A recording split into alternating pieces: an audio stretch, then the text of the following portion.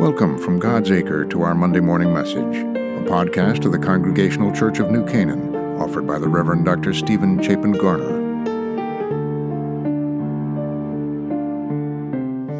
In the 7th chapter of the Gospel of Matthew, Jesus continues the Sermon on the Mount, saying, "Beware of false prophets, who come to you in sheep's clothing, but inwardly are ravenous wolves. You will know them by their fruits. Are grapes gathered from thorns, or figs from thistles? In the same way, every good tree bears good fruit, but the bad tree bears bad fruit. A good tree cannot bear bad fruit, nor can a bad tree bear good fruit. Every tree that does not bear good fruit is cut down and thrown into the fire. Thus you will know them by their fruits." I've come to believe that most of us are filled with good intentions. We don't start out our day planning on how we can cut corners or lie or fill people with unreasonable expectations. Most of us really do begin by desiring to live honestly, truthfully, with integrity, but as the day wears on, we are pressed. We are pushed, we're pressured in a myriad of directions. By day's end, we've said things we didn't mean. We've made promises we don't know how we will keep. And we've made decisions that are not in line with our best intentions. Like Jesus' caution about sin throughout his sermon, his remarks are stark and jarring. Reading his words can give us the impression that people are either bad or good, either right or wrong, either demons or angels. However, general life experience and specific personal experience has taught, I think, each of us that we're all a mixture of good intentions and less than pure motives. Unlike the old westerns that adorn the good guys with white hats and the bad guys with black, we live in, work, and act in a world shrouded by ambiguity. The best of us have moments when we're overcome by anger or resentment or rage or 1,000 other harmful impulses. Likewise, the most depraved of sinners do have moments when they show something of a divine spark within them. And Jesus understood this. Remember, his closest students and friends, they were faithful and they were flawed.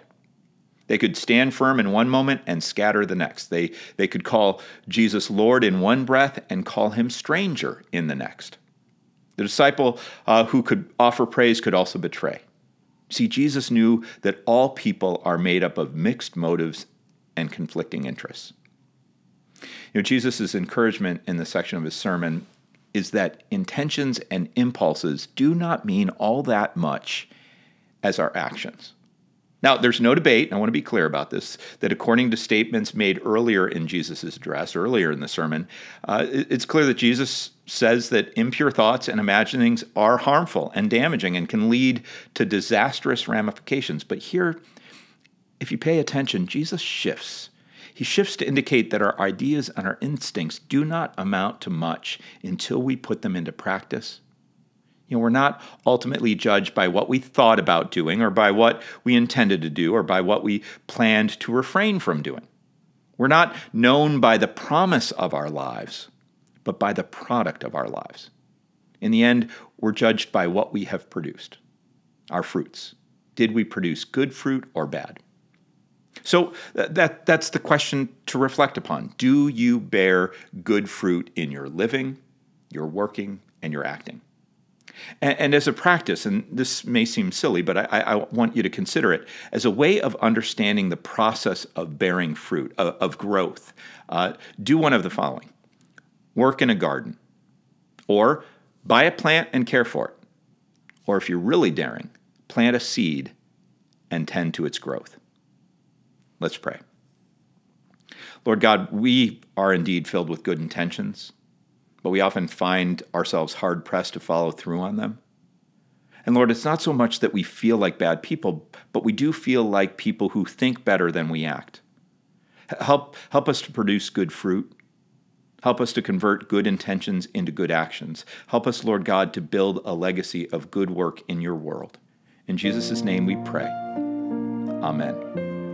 To learn more about the Congregational Church of New Canaan and to connect with the messages and the ministries of our church, visit us at www.godsacre.org. God bless you, and have a wonderful week.